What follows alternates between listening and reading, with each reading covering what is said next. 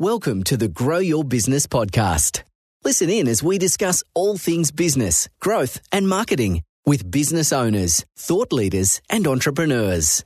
And now, here's your host, founder of Roundhouse, the creative agency, Saul Edmonds. Oh, hi, everyone, and welcome to the Grow Your Business podcast. Today, I'm speaking with Jonathan Mamrell from NB Lawyers around the topic, helping employers navigate legal obstacles. Jonathan, how are you today? Good, thanks. How are you? I'm really good. How's your day been? It's been good. It's been very good. We're obviously quite busy at the moment with a number of matters around workforces and workforce planning and people management. But the team's keeping busy and doing quite well. Yeah, nice. For those people who don't know Jonathan, would you be so kind as to just give everyone just a bit of an intro about who you are, NB Lawyers, and then we'll dive into the conversation. Sure. Over to you. So Saul, we're a boutique law firm that helps employers and organizations deal with a number of business issues and people management. So lately we've been dealing with a lot of redundancies and restructures, dealing with underpayment of wages, termination, and then on this commercial and property side, dealing with mergers and acquisitions and property acquisition as well.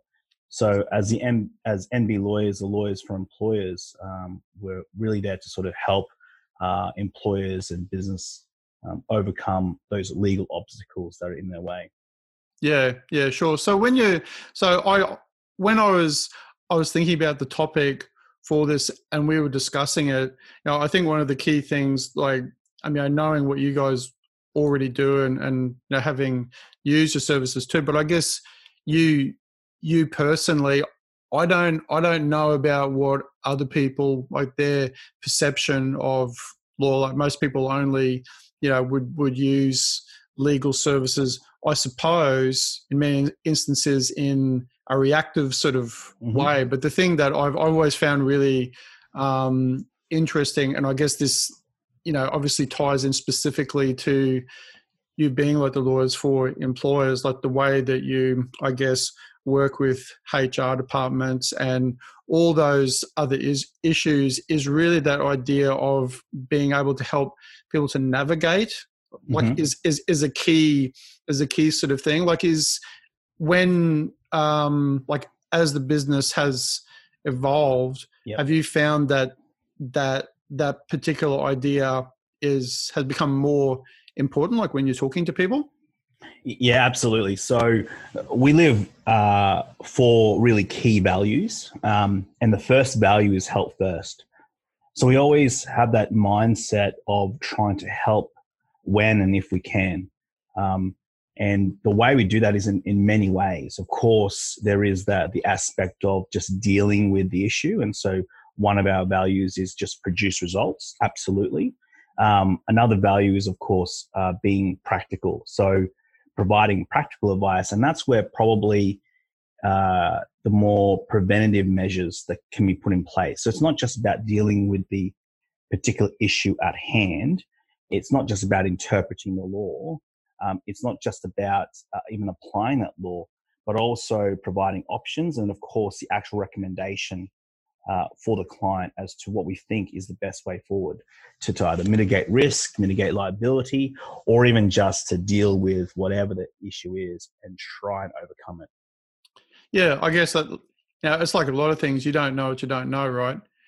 So having someone who's got your back to be able to, like in any sort of circumstance, but then like the I guess the things that may or may not happen in a legal sense are in many ways even more important, because like you don't know what those things are if you've got nobody educating you or kind of like guiding you, which is why I sort of brought that up, because it's my I guess experience generally of many people when they need legal services is like sort of reactive. Would you say that's true? Like in like when they actually come to you in the first place. I mean, what they should do is, of course, be asking for advice and having that guidance. That's the ideal scenario.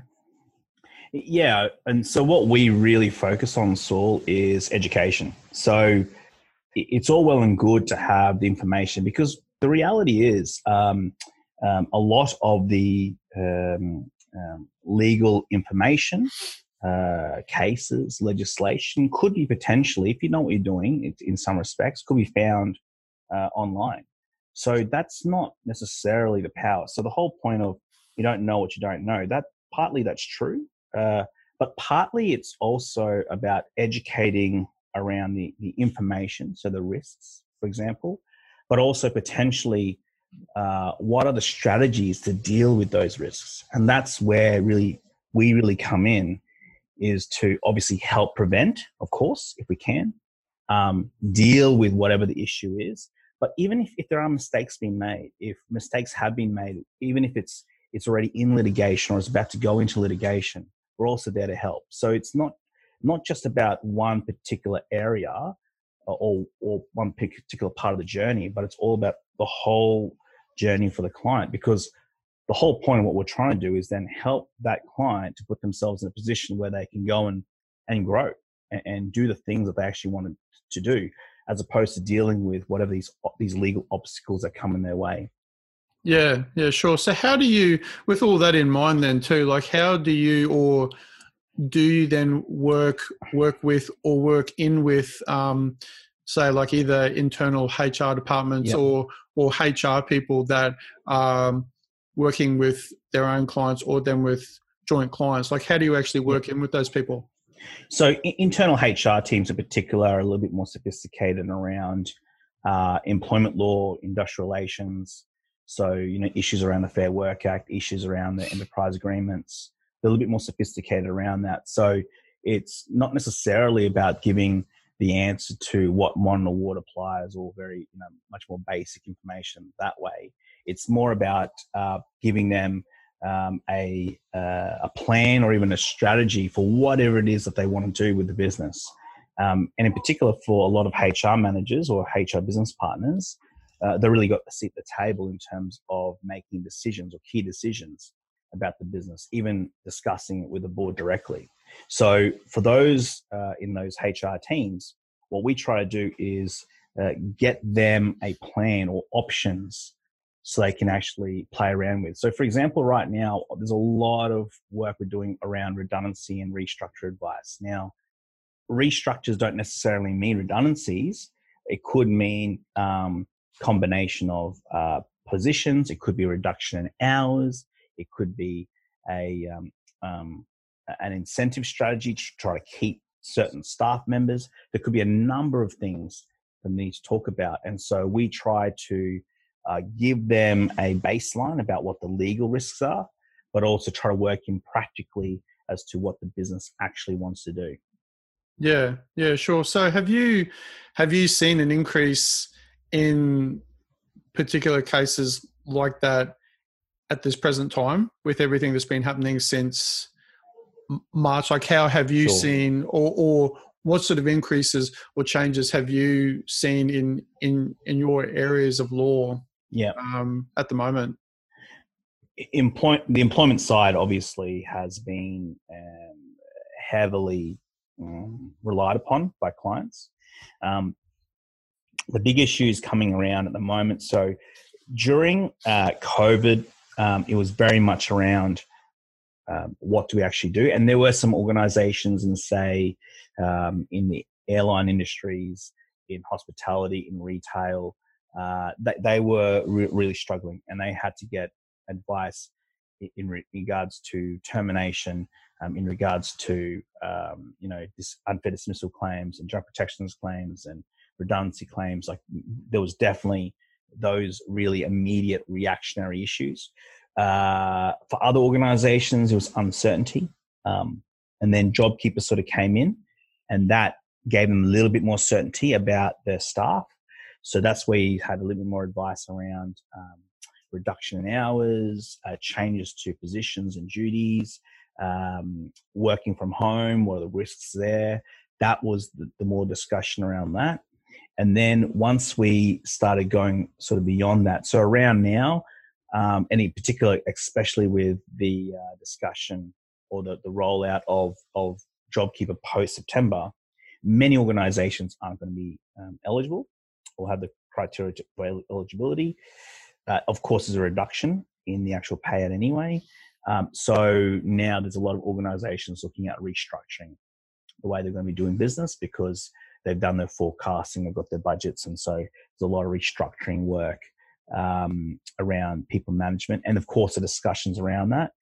And what, of course, with all that, you have a lot of claims. So right now we're dealing with a lot of general protections claims, a lot of unfair dismissal claims, and even breach of contract claims, especially at that executive level, and some discrimination claims. So if you think about it, there's some, really interesting ones around discrimination because someone was working from home, because they had family responsibilities, then we'll get someone sick. There's a lot of that type of those cases. They're already getting released out into the commission, in the federal court, in the discrimination commission, which we're already dealing with. So, and of course, on top of that is performance management, managing performance. How can we manage the productivity levels? There was definitely clients who were saying productivity was fantastic during COVID. That initial period, it was quite good. There was obviously disruption around technology and use of technology, and maybe it's a little bit more formalized over Zoom or Teams or something like that. There was definitely that struggle, but the productivity was quite good. However, as people have sort of got used to now working from home, the productivity for some of the organizations we're talking to and who are quite large, they're saying that productivity is dipping. So does that now correlate with potentially looking at a salary cut as well? If the productivity is dipping, the salary cut, and how do you manage that? So difficult conversations, difficult strategies are required, and to some extent, it'll depend on the industry, the company, and even in some respects, the actual particular employee you're talking to. Yeah, it's interesting. Like it's a really interesting area looking at it from our perspective, which I suppose is the perspective of a lot of businesses who have all of a sudden been, thrust into working from home. And I wondered too. I'd just like to talk to you as well about compliance. There's already things that we've talked about in the past too, in relation to the digital space.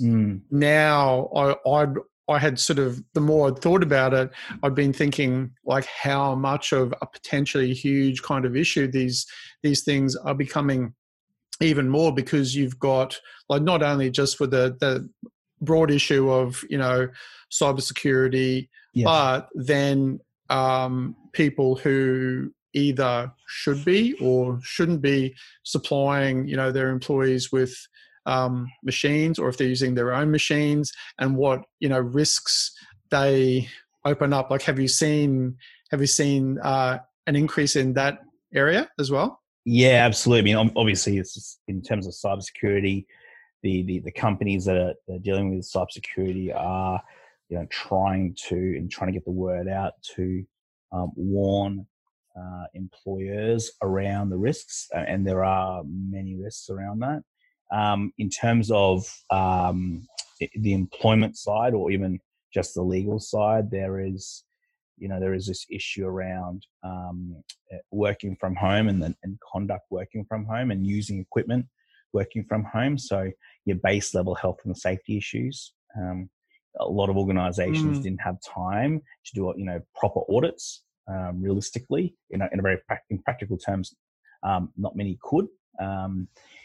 That's obviously changed now, as there's been some restrictions. I mean, at least in Queensland.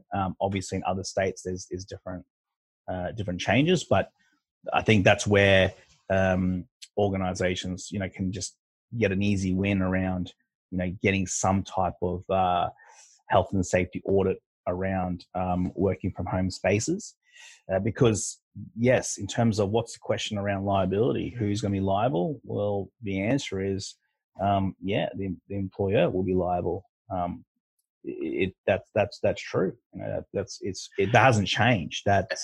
It seems like a real minefield though, because like, I mean, I'm not a legal person obviously, but yeah. I would, you saying that to me then straight away, like, well, how I logically understand that, but then you've got like how much responsibility versus then how much, control, or how many options does the employer have to influence what then happens at home if they're working from home outside of, supplying computers or supplying guidelines or supplying those things. Outside of that, you can't really, there's no other enforcement unless you say, I have to come and, inspect somebody's house, which probably isn't going to be happening, I would imagine. I don't know. No. And not many have. No. I mean, there are self-audit. So potentially, for example, you could have an employee take photos of their workspace and send it through as part of an overall policy or procedure. Like that could be one way to mitigate, at least saying, well, okay, the workspace looks okay. Or alternatively, like, we need to, this needs to be covered.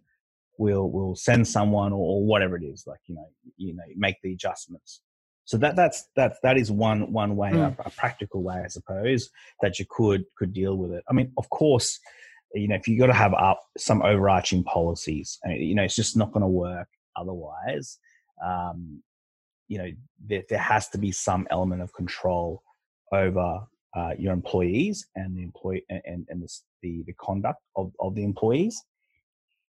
For an employee to say it is, it's my private house and therefore I can do whatever. Well, yeah, there's nothing. No one's saying that's not true. But in terms of when you're working, and the workspace, well, that's a different question, because and there's many cases in the past who've essentially established that, and mostly for workers' compensation purposes, but have established that, hey, if you're working during a specific time, then there is a responsibility, of course, of the employer, but also of the employee in regards to their own health and safety. So this is where, and of course that works well with performance management as well. Sure, we can provide flexibility around when you're going to do the work, especially if there's going to be shutdowns. And, in say Melbourne, for example, if you're listening in Melbourne, if there's going to be shutdowns and you've got to do this with kids and everything else, of course that's going to be taken into consideration, but there needs to be some type of plan as to when the work's going to be done. Yeah. I guess I'm probably no different to many people. There's, I suppose, like when you're not diving into the details of things like you are all the time, when you're thinking about these things and you're completely across everything, I would imagine, and you let me know if this is, is a common thing or sort of not at all, where people have an impression that workplace health and safety as a general idea, mostly like only relates, to if you're in a specific workplace, not at home. Like it obviously doesn't, but as a general impression that you would sort of have you come across, that general idea that people are going, well, there's, it obviously doesn't apply to me because I'm working from home, because like it's obviously not a workplace. This is my house. I think there's been many different attitudes. There has, especially in that professional atmosphere, accounting firms and consultants and financial planners, that type of area, where there is still that element of, well, we are still, even if you're working from home and you're Zooming, you still got to abide, it's like you're still in the workplace, the attire, the language. Of course, we're still going to, we're going to forgive the cat that walks around and the kid that's in the background. Like that stuff is, I don't think is too much of an issue. I'm sure that there might be some organizations that I haven't come across one, but more so the actual person's appearance, for example, and all that type of stuff. there's still that element. In terms of other organizations who are not necessarily in that ring, there's been a much more lax attitude, which is fine. That, you know, there's I think where the problems are is when you have employees, for example, that some of them maybe even making more money on JobKeeper than they actually are when they actually were working. So there's an element of trying to get them to actually work. There's also an element of employees, not being as productive as they would be in the workplace, and that could be for a myriad of reasons. Not just necessarily the negative connotations you have around that.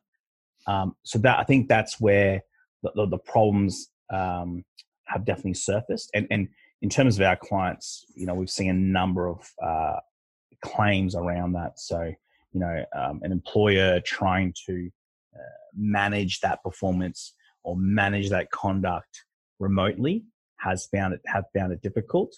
And then, you know, a claim sort of coming across. So that part is being difficult. Yeah.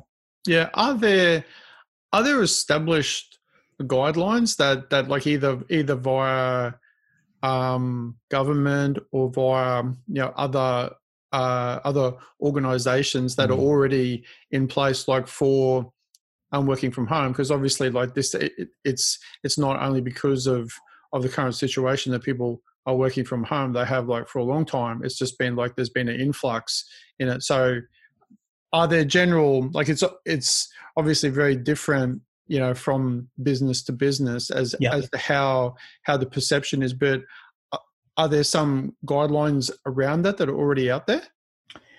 Well, not that in terms of guidelines from government, I don't think there would be anything. There might be something from the Fair Work Commission or Ombudsman or something like that.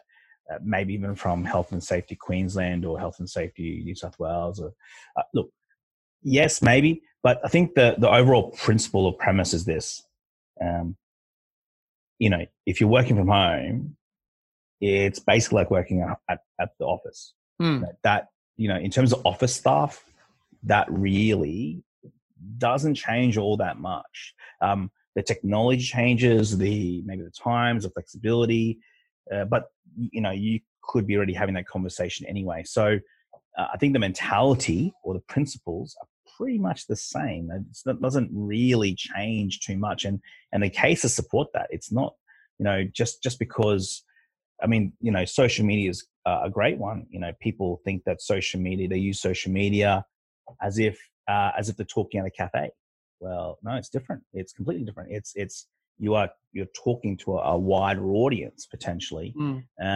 It's not like talking at a cafe. That's right, a whole world. Yeah. And so, you know, what you're saying about an employer or a fellow employee or something like that is actually broadcast.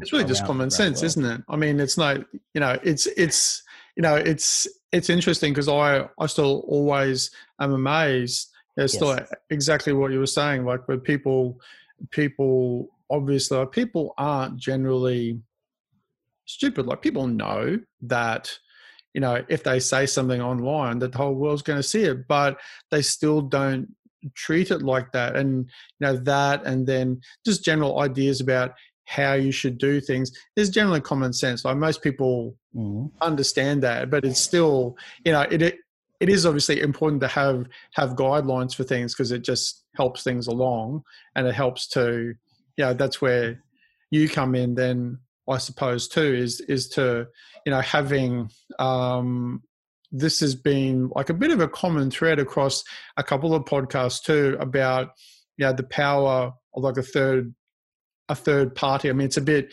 different in the legal sense because then you're offering, you know, legal advice, but still there's that similar idea of, like you said before, like you could go online and you could see what the rules are around certain subjects, and that's fine. You're sort of educated, but it is very different than to having proper advice from an expert in the field. Oh, don't get me wrong. I mean, I'm not saying it would be very easy for someone to do it, you know, by themselves. I mean, that'd be it'd be quite difficult. And of course, there's some people that could potentially do it. Some fail badly and some do well. But I suppose the real key is what you actually do with that information. I think back, years and years and years ago, that information wasn't as well widespread. We you didn't have that access to information. So in some respects, part of that service was actually just dispelling that information to the client. Of course, you still do that as a lawyer, and you still need to do that, of course, and you still need to understand and know your craft and know what you're talking about, of course. But in terms of what you actually do with that, you've still got to be able to utilize that, and in particular in this period, it's about having a plan or being strategic. There's just there's many organizations that will just constantly react to whatever the people management issues are. And that's fine. If you want to keep on doing that, that's no problem. And then of course there's outliers. There's always going to be outliers where you have situations where, you have done quite a lot right. It's just, it didn't matter. But in those cases though, you mitigated a lot of your risk. Does that make sense? So even if you, mitigate your liability, sorry. So even if you do, everything goes wrong and you do lose the case, the liability is lessened considerably. So, I'm always saying to clients, you've got to think about these couple of things. Whatever action, decision that you decide to make around people management, you've got to be able to defend that in front of a commissioner or a judge.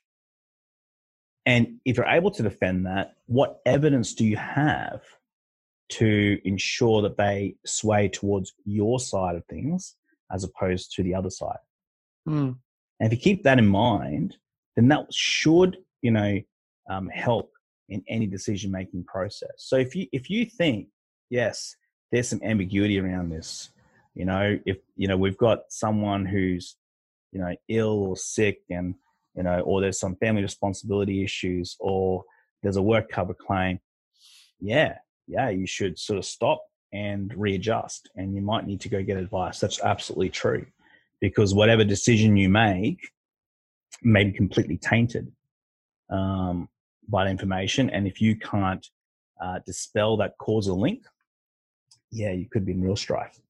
Yeah, I suppose like there's that aspect of the topic that we're talking about you helping people to navigate obstacles where people's interpretation of what the obstacles may be from either their own education or from hearsay aren't the real obstacles even. So it's that key thing of even knowing what the obstacles are, in the first place. And that is especially important in what you do, but you could safely say that's the case in a lot of areas in business where people are offering advice. There's in the sense that people often will see what they want to see too. I'm probably no different if you're looking for something, for a certain answer, and you aren't being guided with impartial proper advice. You might find the answer that you're looking for because you're going to interpret something in the way you want to see it, and then oops, it may not be right. And that's why when we deal with organizations that have internal HR teams or HR teams, the discussion is a lot different. It's a lot more about strategy and planning it out, lining up the ducks, as I would say. When organizations don't have that or don't have access to that, yes, the decisions can be a little bit more, reactive, on the sense of, say, maybe fairness or some sort of principle like that. The problem with that is, in particular with the Fair Work Act, and even some modern awards and enterprise agreements, that's not necessarily rewarded. There are some quirks, and there are some, for example, just because you think that you're not going to be you can be protected from unfair dismissal. Doesn't mean that dispels the issues around, say, general protections, which has a reverse onus of proof, which can claim penalties against people individually that goes from the Fair Work Commission all the way to the Federal Circuit Court straight away, which talks about rules of evidence, which is true litigation proceedings. Or it doesn't talk, it doesn't dispel the issues about breach of contract. If your contract hasn't been particularly drafted properly or hasn't drafted at all, you've got reasonable notice issues. Years ago, the Queensland Reds got caught out in that. So there's discrimination. There's many issues that just because you feel like this is, it's not fair or something along those lines, or even you think it's common sense, that's not necessarily rewarded under the Act. So I think organizations, no matter what size, need to become a little bit more sophisticated in dealing with people management. It's, the days of handshake agreements and things like that, realistically or in practical terms, you should be looking at formalizing arrangements. And if you're going to performance manage someone, do it properly. Go and actually performance manage them on metrics and what's the shortfall and what's the what needs to be done, what can we do to help, and then provide a timeline. Like if there's misconduct, like actually put the allegation to them so you can get their side of the story, because then you can dispel things of procedural fairness and natural justice. This is that for organizations right now, it's probably even more important to really ensure that they deal with, in particular, tricky employee issues and even IR issues as well, carefully. Yeah. I would. How have you seen, or like, have you seen people having to, like, given this change with working from home and any other things that have been happening, and I suppose quite quickly for some people, have you seen people like having to all of a sudden change or modify employee contracts, or to actually have them in the first place, I suppose, because of these changes too? Have you seen much of that? Yeah, I mean, of course, yeah. Variations to employment contracts during changing hours and even changing positions and duties. Yeah, absolutely, of course. And that's just an easy way to formalize whatever those arrangements are. That should just be the byproduct of whatever discussions have occurred. The real meat is really how that's communicated. That's really where the real meat is. The contract, yes, you got to have properly drafted and all those things, of course, yes. But the real meat is how it's communicated. That's the key. Because if you don't communicate it in a way that benefits your plan or your perspective or even your strategy, yes, that's when you'll have disputes for sure, absolutely. And sometimes it's going to be hard. There are organizations that we're dealing with right now who, they've got 500 staff. They've got to communicate this, of course. Understandably, it's going to be difficult, and there has to be a proper plan in place to do that, because the contract itself or the variation itself is just a byproduct of all that.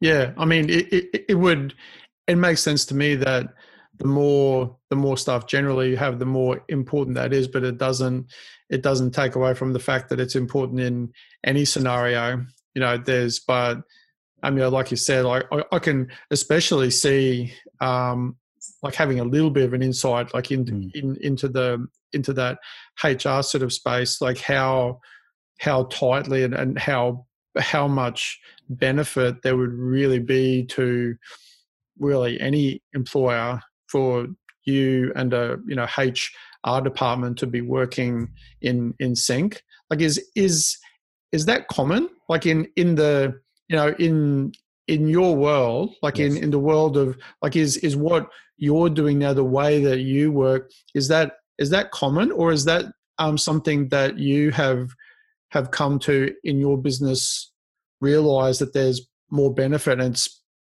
more unique rather than like the common thing that happens all the time? Yeah, I think with us, we will work with usually HR departments or HR teams, sometimes with the finance teams or CFO, sometimes with the CEO or the board or directors. But usually it will be the people who are responsible for the people management or people manager of that particular person. And the way we try and work with them is to, I suppose, in some respects, give them a roadmap. Okay. So whatever it is that they intend to do, whatever that target is. So it may be that, they've got a tricky situation where they've only got 2 spots or 2 positions available for 4 people. And they can't, how are they going to split it? Yeah. And that can be difficult because especially if someone's been there for a long time. So how do you work that strategy in? You might look at skills and capabilities and you might look at what the position is. And then you might get thrown a curveball where the board might suggest, hey, why don't we actually go out to the open market as well? So you've got to somehow control that communication. And that's where we really, really assist because, of course, we've got that legal perspective, right? That's the baseline. If you do this, it's going to be, it carries a lot of risk. How do you mitigate that risk? And how do you mitigate that liability? And that's they're the steps you want to try to take. And there are times where we can look at avoiding it altogether. But what does that mean? Does it cost the client something? For example, if you want to go down a redundancy instead of actually performance managing someone out, all right, you could potentially make it work. But that could mean that you can't have someone in that position for a period of time. That could be quite disruptive. Yeah. It could be quite a bit of an issue. There's also redundancy pay you got to think about. So different strategies and different options, it will just depend on level of risk that the client wants to take, but also in particular, what is actually their goal? Like what do they actually want? Because sometimes when clients come to us and say, hey, we want to do this and we want to terminate this staff member, of course, the question I'll say is why, and the reasoning might be completely illegal. Could be absolutely illegal. And then I'll ask them, what else is in play? What are the other reasons? And usually those other reasons come out. And so the goal might completely change. Yeah. And hence like, once again, the importance of even having somebody that's going to go through all those options with them too, but what about like your engagement or how you act in the whole scheme of, employer, employee, and then with, trade unions, where do you work or how do you engage with them? Yeah, so I've got a trade union background, and because of that trade union background, it gives me a bit of a unique insight into what the other side are thinking. Because we predominantly work for employers, as with our moniker is lawyers for employers. So we predominantly work for employers, and therefore some of the issues that prop up sometimes that are not really understood, I can give some insights as to why, because it might be an overall campaign or part of a campaign that the union is roping this client into or this business into. So in terms of, yes, we've had to deal with a number of matters. So we've got a few EBAs on foot. And yes, we're dealing with objections from trade unions. And we're also dealing with, situations where unions are making themselves a little bit well known, especially in, say, the manufacturing space. And there's obviously myriad of reasons for that. But what it means is that for clients in that space, they need to be extra vigilant about what they want to do. And there are, of course, many strategies that we've been working on, especially around structuring and commercial setup, even of the business as well, to try and deal with some of the prickly IR issues. Yeah, I bet. So as we actually get towards the end probably of the podcast, have you got anything? Because we've covered like quite a few things there.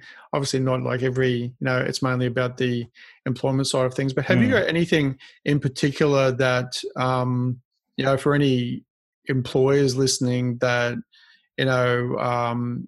you'd sort of like to say in terms of the importance, especially around the topic, because it seems like such a key thing to me that it's so very helpful, especially the way that you work with HR and that education sort of piece too, making sure that people are sort of as across issues as they can be.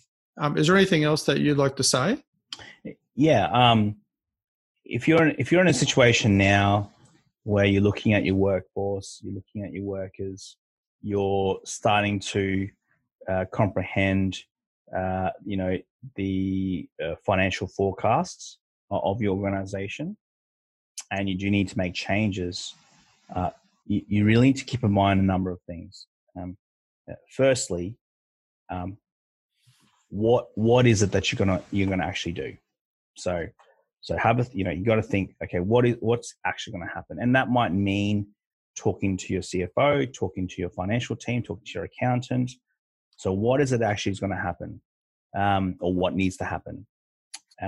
Secondly, okay, well, how is that going to affect, from a number of organizations, people or wages is probably going to be the largest expense. So what do we need to do there? And if it means restructuring as well, and again, this is a great opportunity as well for organizations who have been looking to restructure. It's a great opportunity to now restructure right now. And I'm not saying about redundancy, it's just restructuring the business and the model of the business. It's a great time to do it.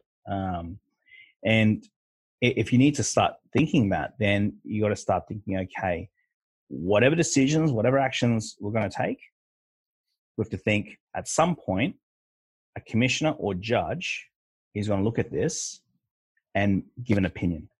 Yeah, it's certainly a reflective time, isn't it? I think that's a great piece of advice. And with that in mind, I'll just also ask you, Jonathan, if you wouldn't mind, if you'd be so kind as to provide us with some sort of quote that you either like or you find is sort of relevant to what we've been talking about. What do you got? What have I got? Yeah, what have you got, Jonathan? Well, what I can say is this one. All right. So in terms of MB lawyers, the lawyers for employers, like our purpose. And so we really try to ingrain this in our staff and also with our clients, is that our purpose is to help employers overcome legal obstacles, reach their goals, and focus on growth. So you can quote me on that one, mate. You quoted it. Well, yeah, that's right. And thank you for that. That's much appreciated. Thanks so much for being on the podcast. It's been awesome.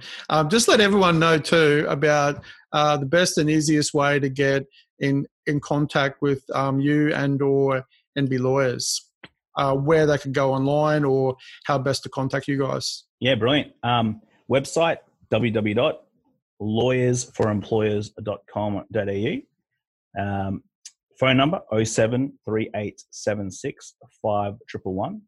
And if you want to get in contact with me personally by email, it's Jonathan M, so it's JONATHAN, and then the letter M, at nb-lawyers.com.au. But if you check out the website, lawyersforemployers.com.au, it does have a lot of that information and some really cool stuff around articles as well. Awesome. Thanks so much, Jonathan. Always Thanks, a pleasure. Mate. Appreciate it. So with that in mind, that's actually it for today, guys. Thanks so much for listening into our podcast yet again. Before we go, please leave your feedback as well as any suggestions for any topics you would like us to discuss in future episodes. Thanks again for listening to the Grow Your Business podcast, and we'll see you again soon. Bye, guys. Thanks for tuning in to today's episode of Grow Your Business. Have a great day, and we'll see you next time here at the Grow Your Business podcast.